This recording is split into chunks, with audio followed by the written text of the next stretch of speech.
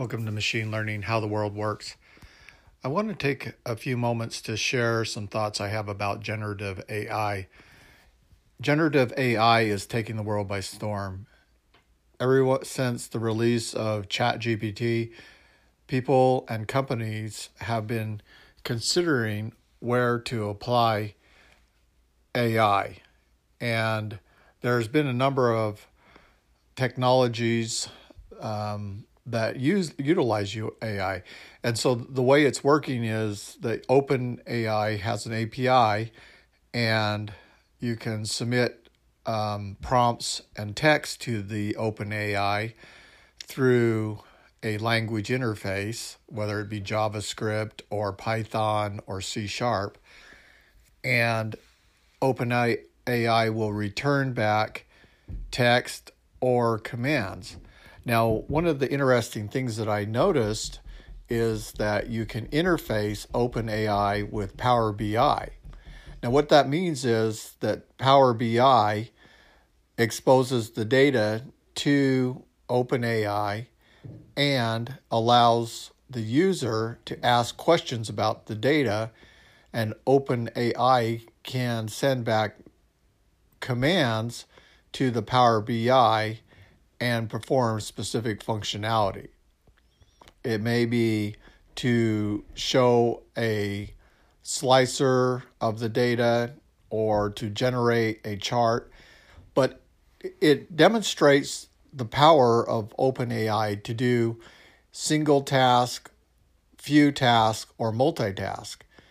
And as these tasks can become more complicated, the power of OpenAI will be realized in terms of automation.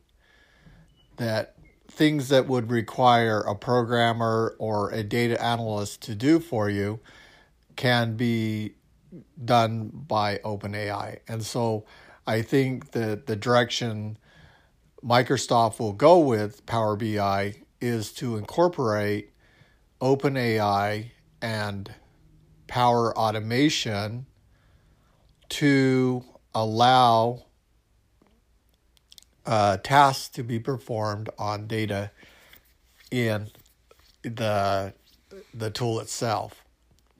Now, if we move to another tool called Toggle AI, it allows the user to take a blueprint, and the blueprint then is analyzed by OpenAI, and questions about the blueprint can be asked through ChatGPT. That's a powerful feature because the OpenAI can also work with the AutoCAD drawings and make modifications to it quickly through natural language processing. And so that speed to make change can be done through natural language commands, and which may take several hours for an architect to make those modifications and respecifications and calculations. So the use of OpenAI inside of blueprints is going to be a powerful feature. My prediction on OpenAI is that it will give the individual a team. So, for example, Stable Diffusion provides a graphic artist to your team. So let's say you're an author and you need a book cover. You can describe in Stable Diffusion what you want the book cover to look like, modifications to the scenes, and through a very descriptive feature, you may be able to get a person riding a futuristic motorcycle in a futuristic city. Now, if that's the image you want to communicate, and then you can incorporate different styles of graphic art. Maybe you want a pointillism, or maybe you want it to be done in a impressionist mode, or maybe you want it to be a modern high-tech look. And so what it's doing is giving you the power of layers of functionality. So you might have one layer that is the layout designer, and there's a certain rules of aesthetics that you would apply in a layout. The next could be the artist that will draw the imagery. And then the third layer may be someone who will come in and do the layering of colors.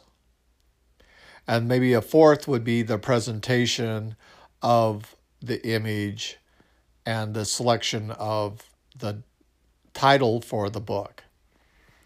So these are all things that are powerful in terms of generative AI. When I think of generative AI, I think of things like voice, text to voice. There is a company called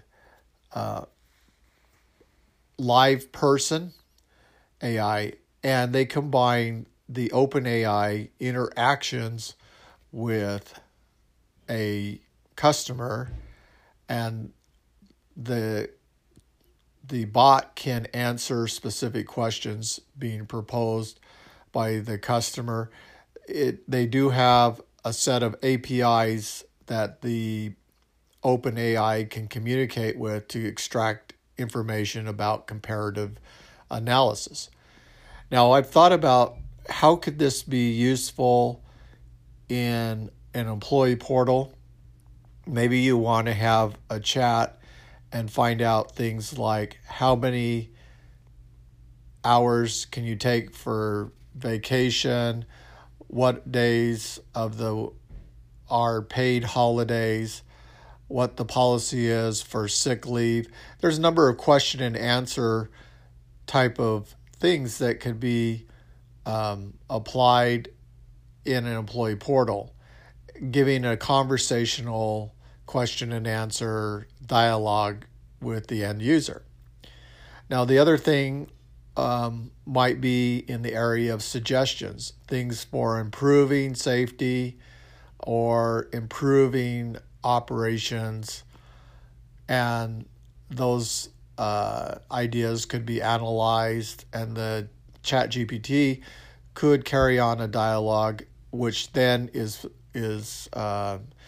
filtered and summarized and passed on to the owners. So that's also a real powerful feature. Now, I think personally, there's a company called Syntheus AI, and this is a company that's caught my attention because you can take text and in a short amount of time generate a video from that text. And for example, if I'm speaking in English, the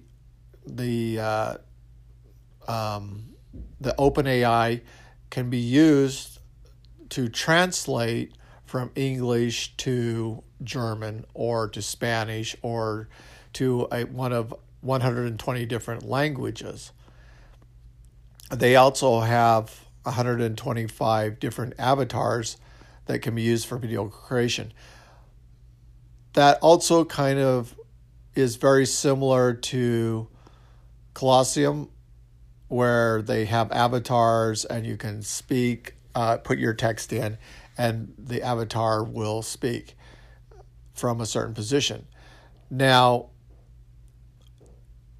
the next step in this would be to make the AI, generative AI, more creative, and that is to animate not only speaking behavior, but interaction between multiple characters or avatars and reenactments of a story.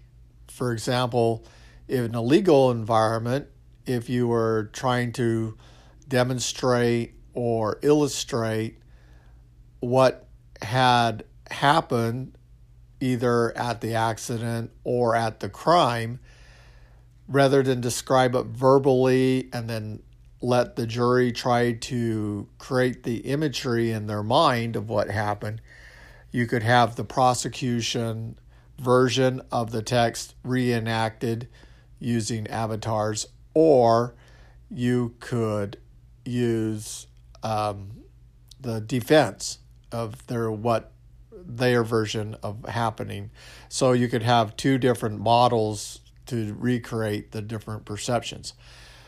Now, where I see the Cynthia AI and the Colosseum would be in the area of training.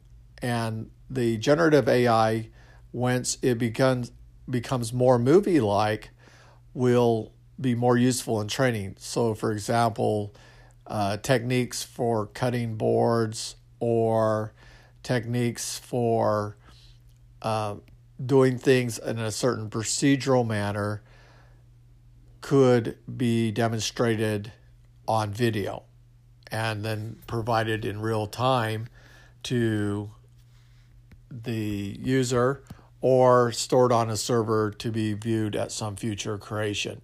So the media creation is really important. I think people are concerned about generative AI that it will sound mechanical, but I think the voice synthesis is getting better and it sounds more natural. You could disclaimer it by saying that the call is coming from an AI assistant, and allow the user to decide whether or not the experience is good. And I think that the experience will be good because generative AI has the ability to make a conversation, and people are going to expect that level of service with them. They don't want hard to navigate systems where they can't ask questions or they can't get clarifications and context put in. It's very difficult when you get a phone answering service and they tell you if you want to find a certain person, put in the first 3 digits of their name in numeric form. It's a very difficult way to find people through that search algorithm. A better way would be to have a natural conversation and then book an appointment or have the AI leave a voice message of what you have to say. Okay, there's lots of things are going on with image generation with generative AI. There's art that's being created. Now, one of the things that I've found that was interesting about the art is that it seems like that they're taking things like particle systems and animating it and giving you a view of what it would be like to be a part of that particle system in terms of color, motion, and the perception of 3D.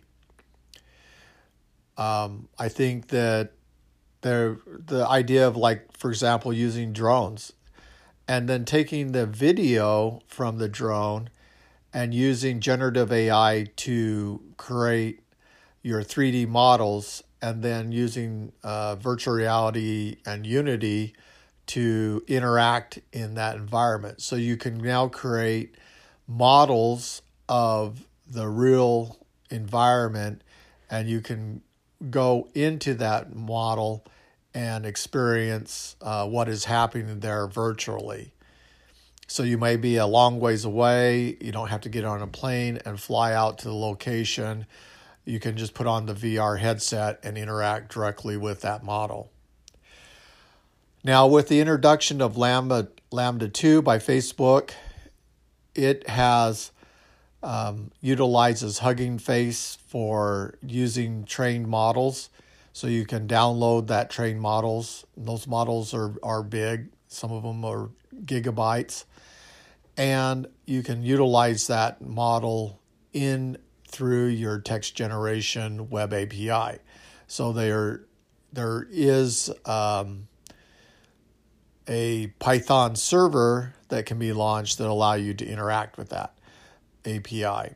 Now, the advantage of Lambda 2 is that it is a localized large language model.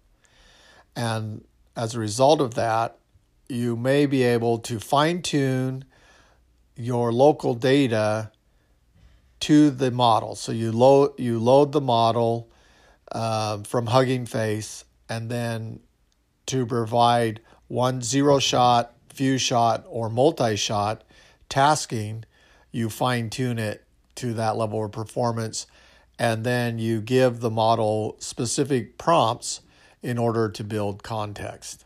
So Hugging Face is going to be a very important platform for finding models that can be used to perform specific tasks, and then applying those models to those tasks and creating a market.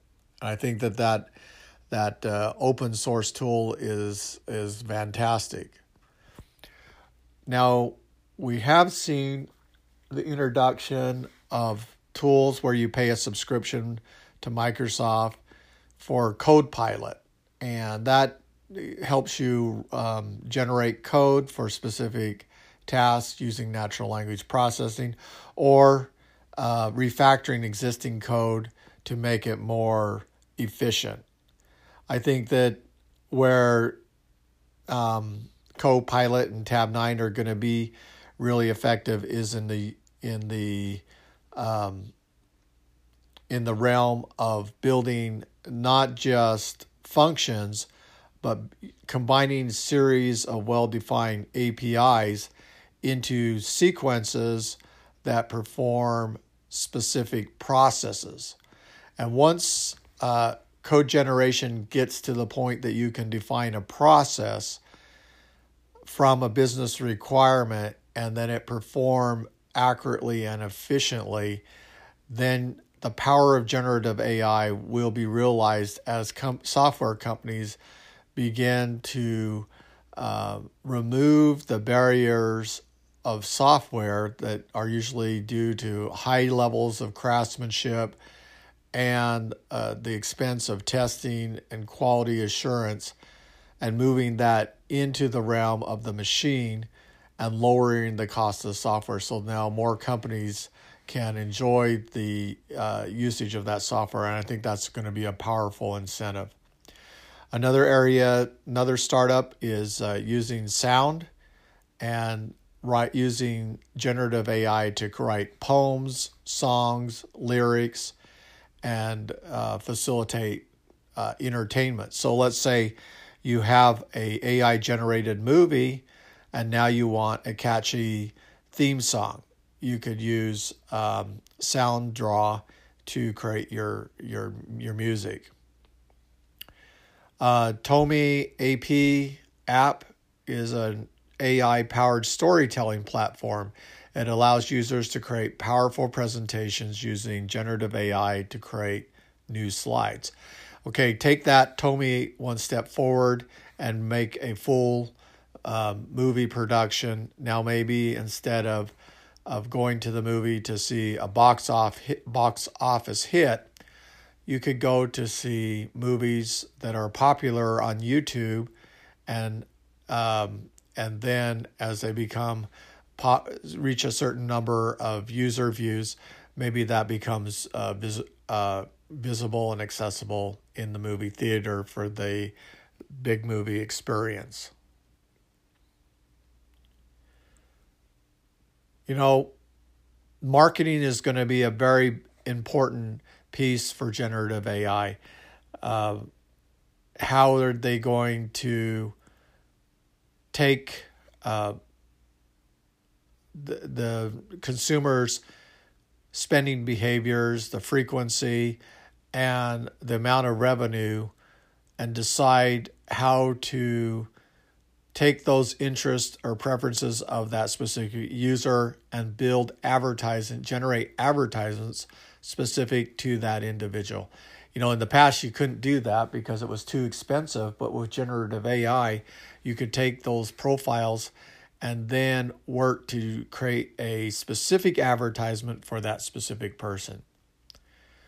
There is a new startup called Chat PDF, where you can take an existing PDF and ask the chatbot specific questions about that. A lot of research papers are written in PDFs. A lot of the internet has PDFs as sources of information. You could take PDF, absorb those PDFs, and then ask questions to them.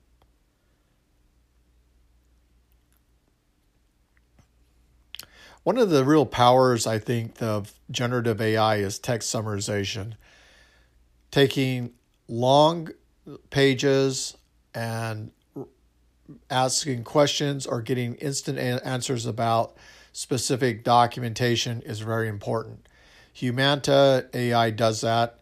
It allows you to take different types of documents and then have it fine-tuned with the OpenAI and get answers.